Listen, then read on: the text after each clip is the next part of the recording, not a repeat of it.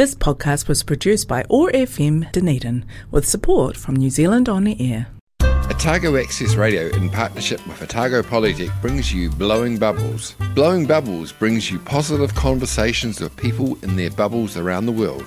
How are people living their bubble lives? Working from home, keeping kids entertained, and staying connected and getting exercise. And how are these things presenting us with the opportunities to find new ways of living? Every weekday, the Sustainable Lens team of Samuel Mann, Shane Gallagher and Mara Karatai reach out from their bubbles to chat with interesting and positive people around the world. Broadcast on Otago Access Radio 105.4 FM and streamed and podcast on oar.org.nz and sustainablelens.org, bringing connection, joy, kindness and peace in the days ahead. Welcome to Blowing Bubbles, positive conversations with people in their bubbles, their safe spaces around the world. I'm Samuel Mann in Sawyers Bay, Dunedin, and I am joined by Mawera Karatai, who's not in Whakatane, she's in Rotorua. What are you doing there? Kia ora, Sam. I am in with my Bay Trust hat on at the Combined Community Trust Philanthropy Conference. That sounds fun. It is, and the most fun bit is today I start working with my table of people from which is a mix of people who've come from philanthropy and finance and research all around Australasia. We basically, all of the community trusts have put some money in a hat, and everybody here gets to decide where would we have the most impact if we invested that money? And I'm talking a significant amount of money. Where would our best impact be? Then we bring all of those ideas through some pretty clever facilitation down to one idea. So everybody gets to pick their ideas. We start grouping things. We start talking about how could we actually make that work, and we come up with a plan, and we will put this significant amount of money into one really cool idea that is going to give us maximum bang for our buck, or two. And some interesting discussions about impact. Absolutely, because impact that's the most important thing. And if you look at the way the community trusts are moving, and I guess in a sense led by us at Bay Trust, we are about impact now. It's not just about filling a little gap that a community should be filling itself in terms of funding the local, toy library. Communities should be finding ways to do that themselves. We have got housing as a big problem. We've got climate change as a big problem. We have got mental health, big gaps in our mental health service, particularly for things like the business community, where business people are the very last on their own list of people to look after they look after all their staff. And they don't have the money, particularly around here, because we've just taken such a big hit after Whakaari and then COVID. So, there's so much space for impact. So we need to find where are we going to find the greatest impact. Yeah. Speaking of impact, I'd like to introduce our guest for today, Adrian Buckingham, who is lecturing in the Certificate in Health and Wellbeing and running that program at Otago Polytechnic, and next year starts lecturing in the Bachelor of Social Science, which is my absolutely most favourite program that Otago Polytech runs, because that is where the goodness happens. Welcome, Adrian. It is a pleasure to have you here. Kia ora. I'm so excited to be here with you too. Welcome, Virtually. Adrian.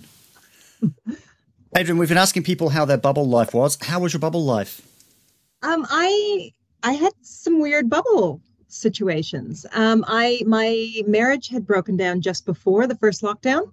So I had moved out of my home of 10 years and I was somewhere new. I was renting a little spot out at Brighton near the beach because I felt the need to be by the Pacific Ocean. You can tell by my accent. I'm from a long way away, but the Pacific Northwest is where I hail to, and it was really important for me to be close to the water. So I was renting sort of 20 minutes out of town, but it meant I didn't know anyone. I didn't recognize any of my neighbors. And my children, I was in a double bubble situation. So my children were with me half the time and they were with their father half the time. And so I was alone with my thoughts and my feelings and my decisions and my consequences, and had a lot of really great Zoom conversations I'd also made a major career change, and I had been contracting. So I went from having built quite a busy career teaching well-being and resilience. And then there was no paid work for 3 months. So it was a real test of my well-being and resilience. And that was my first lockdown. My second lockdown happened just after I moved into the house that I ended up buying, also by a beach. But Forbury, Caversham area. And it was a little bit more social and connected because I at least recognized the people that were walking in the street. So that's well-being squared. Yes. Squared, challenged, multiplied, divided. And what have you been doing since? Since lockdowns. Yeah. Oh, I have been seriously contemplating how I want to be investing in my community. And what I really realized, the real lack I felt in the first lockdown was a lack of community. So I decided to leave contracting and go back into education in Dunedin, Aotearoa, which I've been teaching in the education scene for a long time. So I decided to go back to the classroom. I taught high school for another year and then thought, actually, I do need a different challenge. And then I started at the Polytech at the start of this year. So I've been doing that. I've been figuring out how to winter-proof my very cold old house in South Dunedin. And I have been contemplating whether or not I can get a dog and figuring out how to enjoy my own company and figuring out how to enjoy parenting my kids when I have them. That's a lot of changes, all while the community and society has been having lots of changes. Mm-hmm. Yeah, it's in some ways it was quite good. Like that first lockdown, because I was sort of 3 months into sort of a separation. That's about the time we know from the research that people who have experienced a devastating loss really start to feel alone because people stop calling and checking in and the casseroles stop coming and all the flowers that were gifted if someone's passed away die. And so we know 3 months is a really tricky time for people who are suffering bereavement. But all of a sudden, everybody was in lockdown all over the world. And you can tell from my accent, a lot of my support people are around the globe. So I suddenly got to have these wonderful catch-ups with people I lived with at university and taught with in the Middle East. And it was just great, actually, in terms of being able to connect and take that time to reconnect with people that I'd lost in the busyness of things.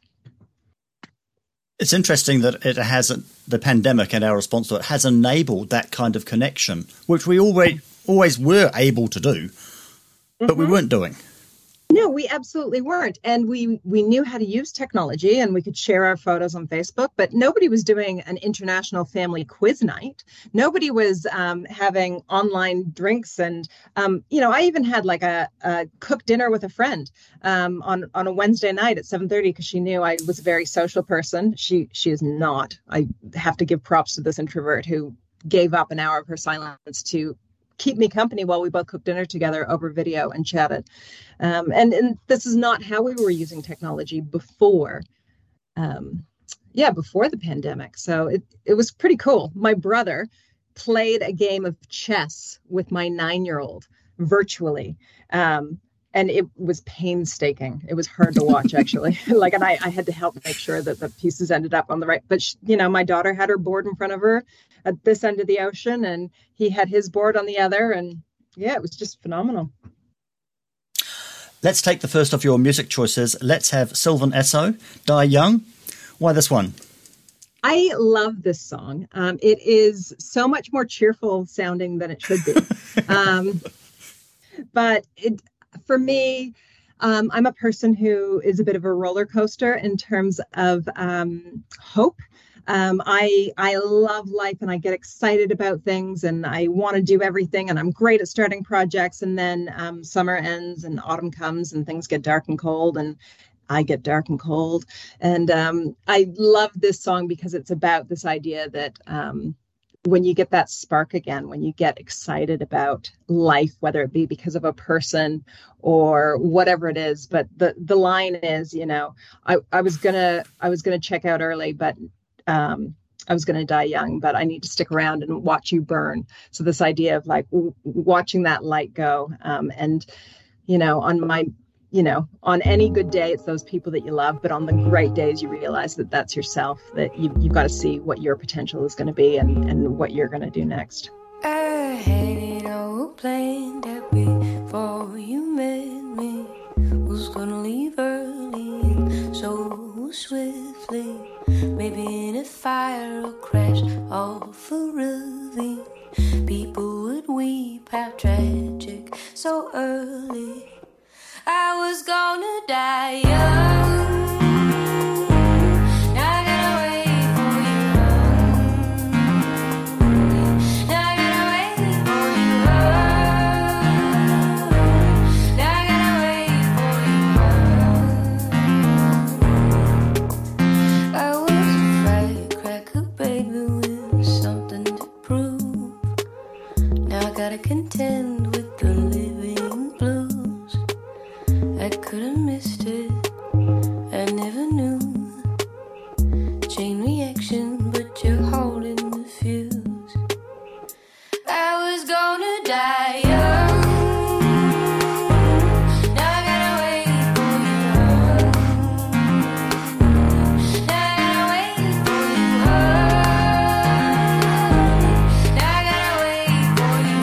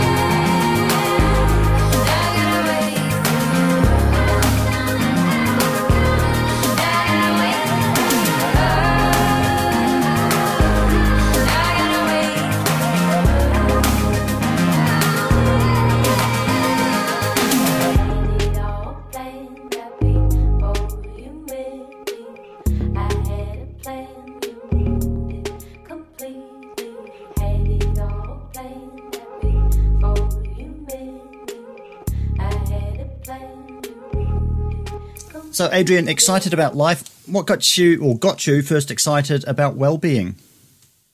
Oh, well, probably I've always been driven to sort of have a sense of my own well-being. I grew up in a military family, so we didn't move as much as a lot of families, but the way my schooling sort of fell, it meant that I changed schools every 2 to 3 years. So I was always very much about finding the people I felt connected with, who I felt safe with, all of that, as you are as a child and an adolescent. So that was probably the first bit. I became a high school teacher. And that was an incredible challenge to my well-being. And I actually have evidence of me teaching in the Middle East when I was in my first few years of teaching in the early 2000s. And I gave a workshop on how to use yoga postures to support your well-being as an educator. So I was using that language even then. But it wasn't until about 25 2014, 2015, I was seeing a real change in the teenage students that I was teaching. The type of students, the type of problems that were coming across were really new. I didn't know how to help them. I had a psychology background, is probably why I knew I couldn't help them. So I got really interested. I started a master's in counseling and then realized I didn't want to be a counselor. I want to be an educator. I love talking and teaching. So I stumbled across positive psychology and the work of Dr. Lucy Hone and Dr. Denise Quinlan and the work that they were doing around resilience training across the country. And it started there. And I did a diploma of positive psychology and well-being in 2017. And then it just snowballed, really. Yeah. We are so hungry for it. We are so desperate for it. And it's, initially I started looking at these teenagers in front of me going, I need to help these guys. And I say guys because I worked at a boys' school. But what I realized, the more I looked into it, I was like, oh, actually, I need to look at my well-being. I need to be looking at my relationships. All the adults I know need to be looking at their well-being. We are trending in a way that is not looking after ourselves and our mental health. And the great thing, there was so many challenging things, but the great thing I think about the pandemic in terms of my work is that nobody can argue anymore that well-being doesn't matter. Nobody can say that they're fine without looking after their well-being. Everybody has been pushed to the point where we have to acknowledge it. People still aren't, I think. The psychological fallout is really coming to the forefront now. And if we want to talk about the long-term impact of the kind of conditions we've been working in, burnout in education and healthcare, that's all coming to the forefront now, and it's really challenging our systems. But it means that this is a thing we have to talk about, and we can talk about it. There's a really good, solid body of 20 to 30 years of research, evidence-based, around how we support well-being, how we can live more satisfying, productive lives. Are we getting better at it? We're getting more aware of it. What we know, again, from the research is that when we first start learning about well-being, everybody's well-being takes a hit because for the first time, we take time to realize that maybe not all is rosy in the garden. And so we know that people go, oh, yeah, no, my well-being is pretty good. We start learning about what well-being is because it's actually quite a complex psychological construct that everybody goes, oh, actually, maybe it's not as good as I thought. But we also know that dip comes back up again. And once you can arm yourself with knowledge and skills and strategies, that long term, we do get better at it. And the great thing is that, one of the definitions I really like, and I borrowed this from Lucy Hone and Denise Quinlan, is this idea that our resources need to outweigh our challenges. So as long as our resources, whether they be psychological, financial, physical, all of that, as long as that outweighs whatever challenge we're facing, we have well-being. But we also know the challenges are getting bigger and louder, and we can't ignore them the way we used to. I think we were blissfully just sweeping things under the rug, whether it was the environment or the impacts of colonialism or how our brains are affected by technology. And we are now shedding a light and shining an awareness on some really ugly stuff that we don't want to look at. But we need the resources. We need to be able to support ourselves and each other if we're going to tackle this for good outcomes. Has something changed?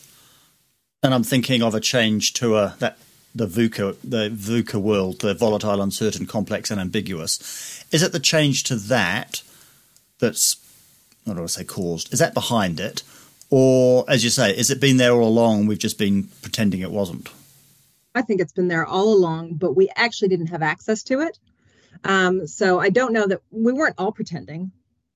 Some people were pretending. Most of us really didn't know. Lots of it. And it might be willfully ignorant, but, there's more and more knowledge and there's less and less of an ability to ignore that knowledge, I think. But we're only wired to be able to process so much information with our poor little human brains. And we have way too much negative information to be processing. We have access to too much now. The brain's wired to have sort of 200, 250 really solid relationships, because that's the number of relationships of people that we can really know about and be invested in and have an impact on. When we know about thousands of people experience tragedy, the brain shuts down. We get overwhelmed because we can't actually make a huge amount of impact unless, I guess, you have lots of millions of dollars you can be investing somewhere. Do you remember about, I don't know, maybe 10 or 15 years ago, it's such a long time ago now, there was a little boy who was with his family, was in a refugee boat, and we woke up in New Zealand to images of this little boy on the beach. He had drowned. Do you remember what colour clothes he was wearing? Oh. He was wearing... red or yellow? Yeah, he was wearing a red shirt and blue shorts, I think, or it might have been the other way around. He was wearing red and blue. And I remember the first time I saw that image, I cried. It was so sad. And then over the course of the day, I must have seen it 100 or 200 times. By the end of the day, I was just scrolling past it. And it just seems that is the world we're living in at the moment, where we're just asked to care so much and so often that to steel ourselves, we're able to just scroll on past. Yeah, we can't, and nor should we. I mean, that's the thing. We have to be really careful about how much of this information we allow ourselves to be exposed to, because it's important that we attend to it. It is important that we preserve a place of sensitivity and an ability to have empathy for it. And you cannot do that when you're talking about thousands. And isn't that what they say? That like one death is a tragedy, 1,000 is a statistic. Yeah. Wow. That is so true and scary. We were watching the fatality rates over the pandemic and getting concerned about one person and then another one person.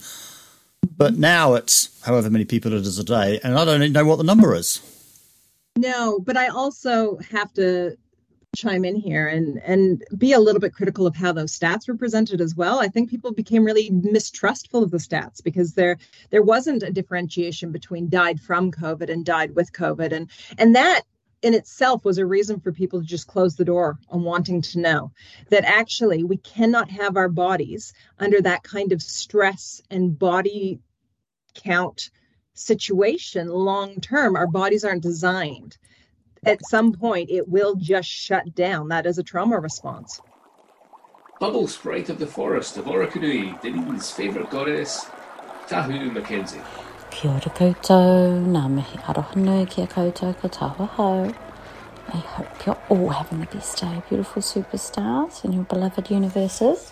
And I really hope wherever you are and whatever's happening around you, this journey that we're all on together is proving to be very rewarding, very sustaining, and illuminating for you more and more each day who you are, a triumph of nature's art, perfect, unique, and here, making things better. Thank you. Now I know that for us all, the last more than 3 years have been very tough, and I'm sure for us all we are sharing this state of recovery and recalibration, recharging our batteries after what has been a long and grueling series of changes and adjustments, many different permutations of ways of being, doing, seeing, feeling. And for all of us, I know we really need the time and the space to reacquaint ourselves with the world and how we want to be in it. As I speak to you now, it's a beautiful summer's day. The sun is shining, the birds are singing, the plants are very happily photosynthesizing. And so, of course, this got me thinking all about sunshine and sunlight, how important it is to be out in the sun, in the sunlight, and be absorbing that warmth, that heat, that light, and a reminder that at all times we can find something to be grateful for. We can find such beauty in the world around us. And in many ways, this is like turning our face to the sun, turning our face to the light, turning our face to the warmth, turning our face to the heat, and feeling that gratitude and that appreciation for the world that is holding us, the world that is sustaining us. At times, of course, we can become very enmeshed with the human world and all of the machinations of different aspects of the human world, and this can be very tiring. So having that opportunity to reconnect with the living world and the nurturing qualities of the living world can be so helpful. It's wonderful for me to gaze out and see so many native plants looking like they're having the best time in the sun, the green leaves shining and glossy, and just imagining what it must be like to be a plant and photosynthesize and be able to harness that power, that energy from outer space and turn it into food, turn it into oxygen, It's so beautiful, a real skill.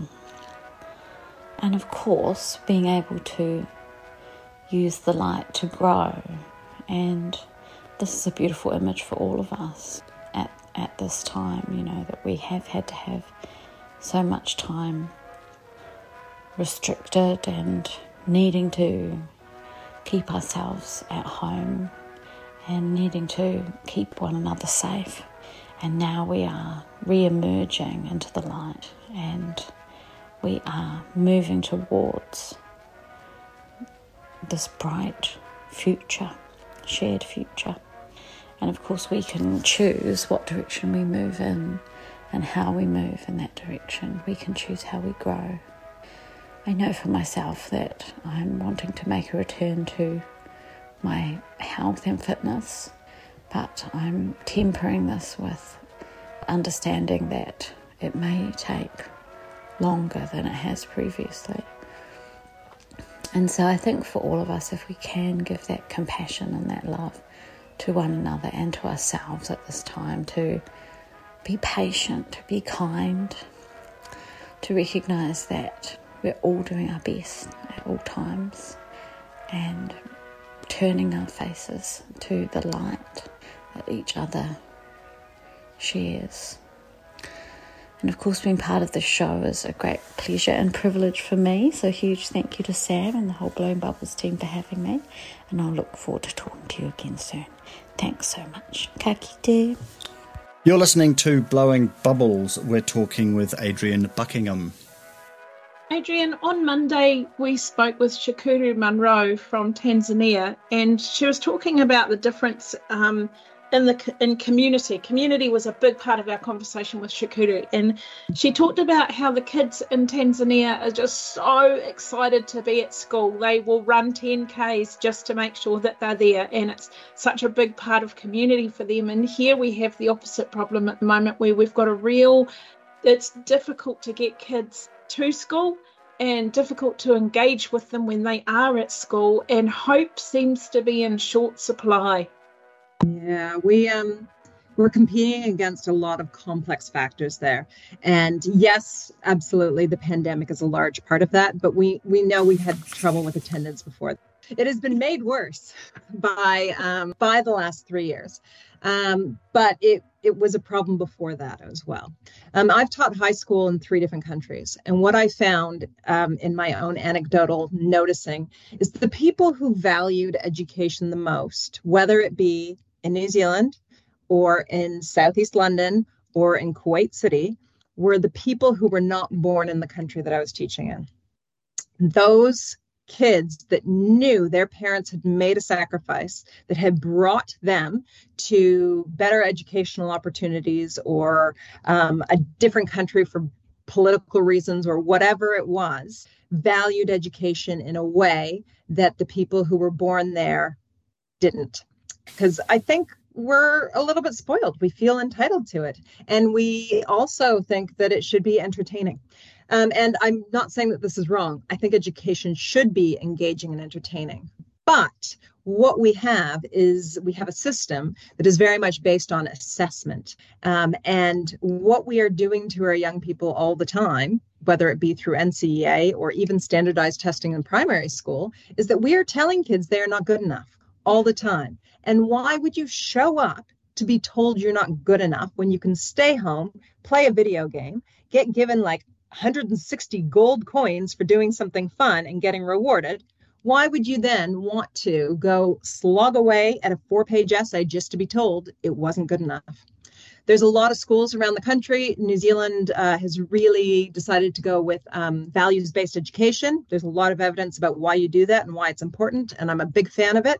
But one of the main mistakes, and I worked at a school that made this mistake, is that one of the key values that a lot of schools, primary, intermediate, and secondary around the country, is one of the values is excellence. And they might mean personal excellence, but it doesn't matter because the language of NCEA is excellence. And what we know from NCEA, when you're marking, they do not want more than 3 to 5% of the population to get an excellence because it's a bell curve. So if you are marking exams at the end of the year and you are marking more than 3 to 5% is getting an excellence, they change the goalposts. So we are setting up our young people, telling them, we want you to be excellent. We value excellence. You should be excellent. And then we put them through a system that ensures that 95 to 97% of them will fail at that goal that we've set them up for. And we wonder why we have a mental health crisis in this country. Why do we do that? Why is that the criteria? What is the point of that? When university, you pass or you fail, you know, in the higher, like once you get into your master's and your doctorate, you pass or you fail. But everything up to that is about grades of success. Why? Why can't it just be pass or fail? We are obsessed with this idea of competition and being the best. And we use it in our sports and we use it in our classrooms. And if I really had to just boil it down to something that isn't academic at all, I think it comes down to ego. I think it comes down to adults trying to live out whatever ideas they had about their education, despite it being a different century. And it's just pretty unfair, really. My son is about to start high school next year, and if he didn't do particularly well in the testing, he won't get into a class that enables him with opportunities that other kids won't get. And That's how right. terrible is that? That is our aspiration, is for him to do well enough just because he gets to have those opportunities. But you can he'll get also opportunities that others don't get. You can earn those opportunities by doing better on a test, but you can also buy those opportunities. Yeah, that is true. You can buy smaller class sizes. You can buy more trips. So there's lots of ways into this system, but it's not available to everybody. It's not available to people that have average intelligence. It is not available to people that don't have the money, unless they have the average intelligence and the money. Yeah, and it's not available in small rural communities like we live here in the Eastern Bay of Plenty, because you get two choices of high school, this high school or that high school. They are the same size. They have pretty much the same opportunities. So it's just about where you, I guess, which one's closest to your house is the one you go to. The other thing is, and I think there's great educators at every school in this country. I have worked at schools all around the country alongside educators, and there are phenomenal educators everywhere. But not every school has an alumni that raises money for that school. And that's where the inequity happens, when you have better connections. I have a friend who went to quite a prestigious school in Christchurch, and I could watch it dawn on him when he realized, oh, the fact that I have schoolmates from when I was 16, you know, he's in his 40s now. He's like, I've got a better quality of business connection as a result of what school I went to.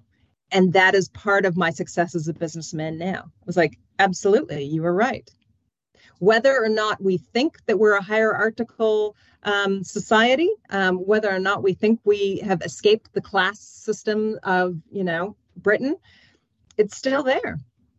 Our Māori learners in Aotearoa are told all the time that they are going to be underachievers in school, that they are far more likely to end up in the justice system, that they're going to die younger because they are not going to have, their health won't be as good, that they're more likely to experience family violence, that they're more likely to end up in broken families, all of these things, more likely to be have addiction issues and the resulting mental health. So if you've spent your whole life growing up hearing those messages about all of your deficits and the likelihood of you ending up in that deficit position, what are your chances of not being in those statistics? Well, and this is the really tricky thing, because how do we address the discrimination that is very real, that creates these inequitable opportunities and inequitable outcomes for our young Māori and Pacifica learners and other immigrant learners as well, when we have a system that's catered to a very particular type of student from like 1 or 2 centuries ago? We know that the way the system has been designed is not built to nurture those educators. How do we address that deficit without drawing attention to the deficit? How do we fix this and talk about this without further perpetuating it as a sort of self-fulfilling and societal fulfilling prophecy? It's really tricky. We know that there's some protective factors. How do we get the resources to get those protective factors? Like being well in touch with your culture, like having invested adults, like having healthcare and education needs met. Yeah. So we know this, we three and our listeners, we know this because these are the conversations we have every day of our lives. But how do we take it from being this conversation and the solution? We know what the solutions are. How do we actually turn that into policy that is implemented inside the system that fixes it, when the system just appears to have so many protective mechanisms in place to prevent us from doing exactly that? I think for me, I am wary of policy. It's important and it's there and we have to talk about it, and it has to be done. But what is written down and what happens are often two different things. And I think you'll find that there's lots of great policies in place. There needs to be more, there needs to be better policies, but there needs to be the human element. And I think where we get our humanity is not in the systems, it's the humans in the systems. And until we start talking about the people in the systems, which is us, we're the people running the systems, we need to have that awakening and that understanding. And the only way you can ever get somebody else to awaken to information that is uncomfortable is with empathy and patience and compassion. And if we can teach people how to be patient and empathetic and compassionate with themselves, we know that's a transferable skill for them to be able to hold for other people as well. I look at the systems that need to change, and I look at the people that are in there, and I don't see us in there. I don't see us reflected at all. I don't see the way that you think your approach, the way that Sam thinks in his approach, and the way that I think. We are not in that system. In fact, I think that they would purposely go out of their way to prevent us from being part of the system because we represent change. I have been nicknamed an agent for change by my father. I don't think he meant it as a compliment. But I've been working in systems and institutions, educational institutions, for my entire adult life. And as a result, have unknowingly participated in some horrifically unfair systems. And I did damage I did not know I was doing. But I also, as an individual, managed to build individual relationships or relationships with classes or hold safe spaces where you could uphold the individuality and the mana of students in order to protect that space so they can grow themselves. And that is our job as educators, I think, is to hold that space so they can find it within themselves. Because it's about empowerment in themselves. But you've got to protect them from parts of the system. And that is, I think, our job, as I teach healthcare workers, as I teach teenage boys how to write poetry, as I teach rowing or rugby or whatever, it is about holding enough space that is safe, that the individual there can find out what they can do. It is safe enough for them to make mistakes. It is safe enough for them to be able to grow and access the wealth of knowledge they already have from, whether it be the family of origin or their ancestors or that wider societal. But, there's so many levels we could be talking about this on. But we have this old idea of education that we've got the experts and we've got the learners. And we know that that is not how education works. And anybody who is passionate in education knows that's not how it works. And so, obviously we could talk about the Tuakana Tēnā model, but what it really is about going, well, just because I'm the teacher doesn't mean I know everything. Just because you're the student doesn't mean you know nothing. And how do we start teaching and learning in a way that is about a lot more holistic and a lot less hierarchical? I'm going to squeeze in the second of your music choices. Let's have Gracie and Rachel. Go. Why this one? Oh, I just really like Gracie and Rachel. They are currently opening for Ani DeFranco, who was like the poet/musician of my adolescence. And they are the next generation that is opening her show at the moment. And I would love to go to any one of those concerts, but I live in the other hemisphere.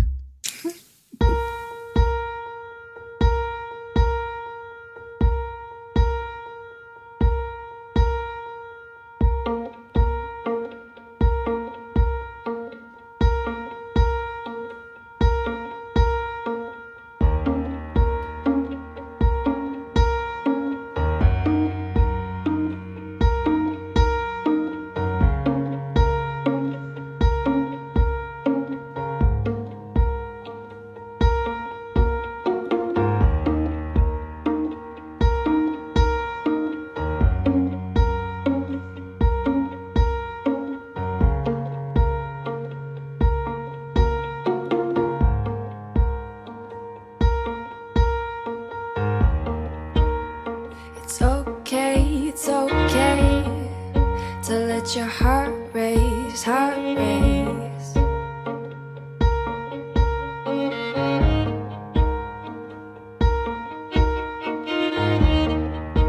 Yeah, it's okay to let your heart race, let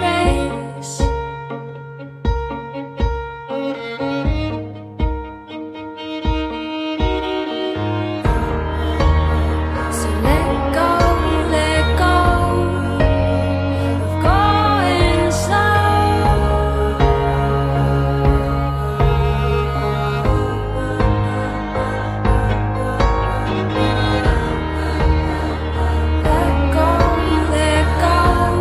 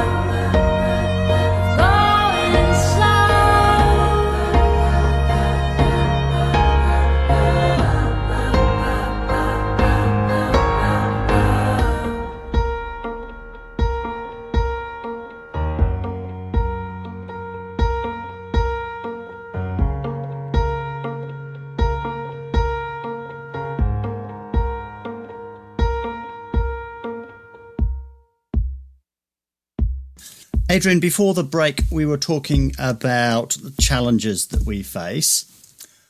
How do we shift that conversation at a societal level to one which is strengths-based and positive, but without sort of putting on some sort of deluded blinkers that we just ignore what is going wrong? Or Yeah, it's about the types of questions we ask. If we're looking for a strengths-based focus, we need to think about where we're coming from. How do we appreciate what's happening? What is the good stuff? While also avoiding that toxic positivity and going, everything's fine, or she'll be right, which is it right? So I think that we have a challenge set because we have a lot of societal issues. And we also have these brains that contain something called negativity bias, where we are tuned to look at threat and weakness because that is what keeps us safe. That is what you need for survival. We have to pay attention to what is a threat to us. That is a great skill to have for survival. If your ancestors or my ancestors hadn't been worried about the raising of the river next to wherever we were camping or living, then they wouldn't have passed on their genes. They worried about that, and as a result, passed on their genes to us. But as a result, we are the most anxious people that have ever walked the face of the planet. And that is great for survival. It is not great for thriving. If we want to thrive, we have to override that negativity bias, and we need to be able to lean into the positive emotions, which make it safe to learn and grow. And any positive emotion can do that. So curiosity, gratitude is the big buzzword at the moment. Appreciation, compassion. And none of these things are about being happy all the time. It's about being happy enough to keep going. And that's what we need to foster in ourselves and in our young people if we're going to keep going. The theme of this show started out being positive but not deluded. And then we need to look at who it was, Mawera. Somebody about a year ago convinced us that we should change that to a dash of deluded, so we did. I like that. Do you think that we need to have that small amount of imagination and that side of us that isn't able to make things real, but it's just out there anchoring perhaps that crazy side? Yeah, that maybe things will be okay. That bit, that hope bit, yeah, we need that. And how do we have that? And how do we have that when things are really challenging? And this is one of the great struggles of my own life, is how do we look forward to things or think positively when there doesn't appear to be anything to look forward to or think positively about? And for me, when I need that sense of hope individually, I do two things. One, I look at how far we've come, how much even our country and our society has changed about what we can talk about publicly in the last 15 years has changed immensely. We have come so far, even just this century. And that gives me a little bit of hope. The other thing for me is always about education. It is always about who is sitting in front of me and what they think of that I haven't thought of yet. It is about the new artists, the new writers, the new musicians, the new creation that I haven't gotten to see yet, or I've just been introduced for the first time. And that's the stuff I get excited about. And I go, oh, wow, if this book that has just come out has become my favorite book, what else might still be in the making somewhere? And that helps hook me into the future. When that's not always easy. I have some questions to end the show and not very much time, so we're going to have to wriggle. What is the biggest success you've had in the last couple of years? I've started to be able to enjoy my new life. So we're writing a book of these conversations. It's called Tomorrow's Heroes. It's our team of people doing good work. So you are in that team. What's your superpower? What's got you into the mansion? I love being part of a team. This is so I have seasonal superpowers. So this time of year, spring, summer, zest and enthusiasm is my superpower this time of year. And I am a great project starter. The one thing I can do all year is I genuinely care. I genuinely care whether or not someone is enjoying their life. and whether or not someone is suffering. And when I say that, sometimes the only person I care about is whether or not I'm enjoying my life, but it's still caring about that. And I think probably depending on how many spoons you have or how full the cup is, depends on how many people you can care about at any given moment. But that's probably it. I like people. Do you consider yourself to be an activist? Activist sounds very active. I'm very opinionated. Yeah, I think probably is in the agent for change stuff, I guess. Not politically, though. Even if it was meant as a put down or as a criticism. Not a compliment. I would say it as a put down, just not a compliment. So what motivates you? What gets you out of bed? Oh, at the moment, just sunshine. And I, to quote Frozen, the sky's awake, so I'm awake. And just being able to get out and enjoy good weather and be outside and talk to people and be part of my community. What's the biggest challenge or perhaps opportunity that you're looking forward to in the next year or so? Biggest challenge? Yeah, probably just mindset for next winter, and just steeling myself, both emotionally but also financially for winter, and the increase in power bills and the challenges to my own mood, and surviving another winter. Yeah. And lastly, do you have any advice for our listeners? Always add more salt. Thank you for that. Makes everything taste better. Mawira. Those are words to live by. Adrian, I nickname you an agent for change, and I mean it as the greatest possible compliment. The greatest possible compliment. Because without people like you who are willing to champion change, then there can't be change. And change is what we need for the well-being of all of us. So don't think about that in any negative way at all. That is who you are. It is what you do. And we're bloody lucky, actually, to have that. So thank you for the work that you do, for an incredibly, incredibly thoughtful kōrero today on the show. Kia ora. Oh, thank you so much. It's been an absolute pleasure to speak with you both. Thank you. Thank you.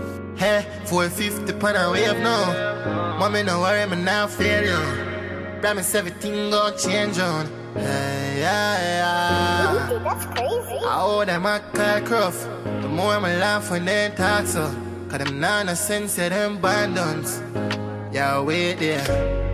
I'ma no worry about your gun. I'ma no worry about this man. Band planet, but me still feel like I ain't. I mean I need it for happy. I don't need nobody. These days, when I trust people too feel. Now look how easy they change. Jump then jump for man way average. When I play them games, humble stay fire. Hey, that my deep for one part. Can't give you my love, cause because my been scared. You would allow my heart to feel smart. So no way I do. No way I do. I know everybody fire. Can't something never want you. No way I do. No way I do. No way I do. Can't feel the kind of life from cars. Hey girl, if you need love, me make you need talk. Damn a diva pissed off. Should I see it from morning? No, a 6 pass. Anyway, oh, I need a transplant. Come on, I need for my heart. No one to blame, I'm my fault. You've been listening to Blowing Bubbles, positive conversations with people in their bubbles, their safe spaces around the world. Brought to you by the Sustainable Lens team, which is brought to you by Otago Polytechnic, which is brought to you by Te Pūkenga. We broadcast on Otago Access Radio every Monday, Wednesday and Friday afternoons at 3 and streamed and podcast on oar.org.nz. You can find us on Facebook. We had a contribution today from Tahu Mackenzie. This is our 450th show, so here is 450, Know Where You Do. I'm Samuel Mann. I'm in Sawyers Bay, Dunedin, with Mawira Karatai in Whakatane, and coming to us from Otago Polytechnic Te Pūkenga, we've been joined by Adrian Buckingham. That was Blowing Bubbles. We hope you enjoyed the show. Matiwa.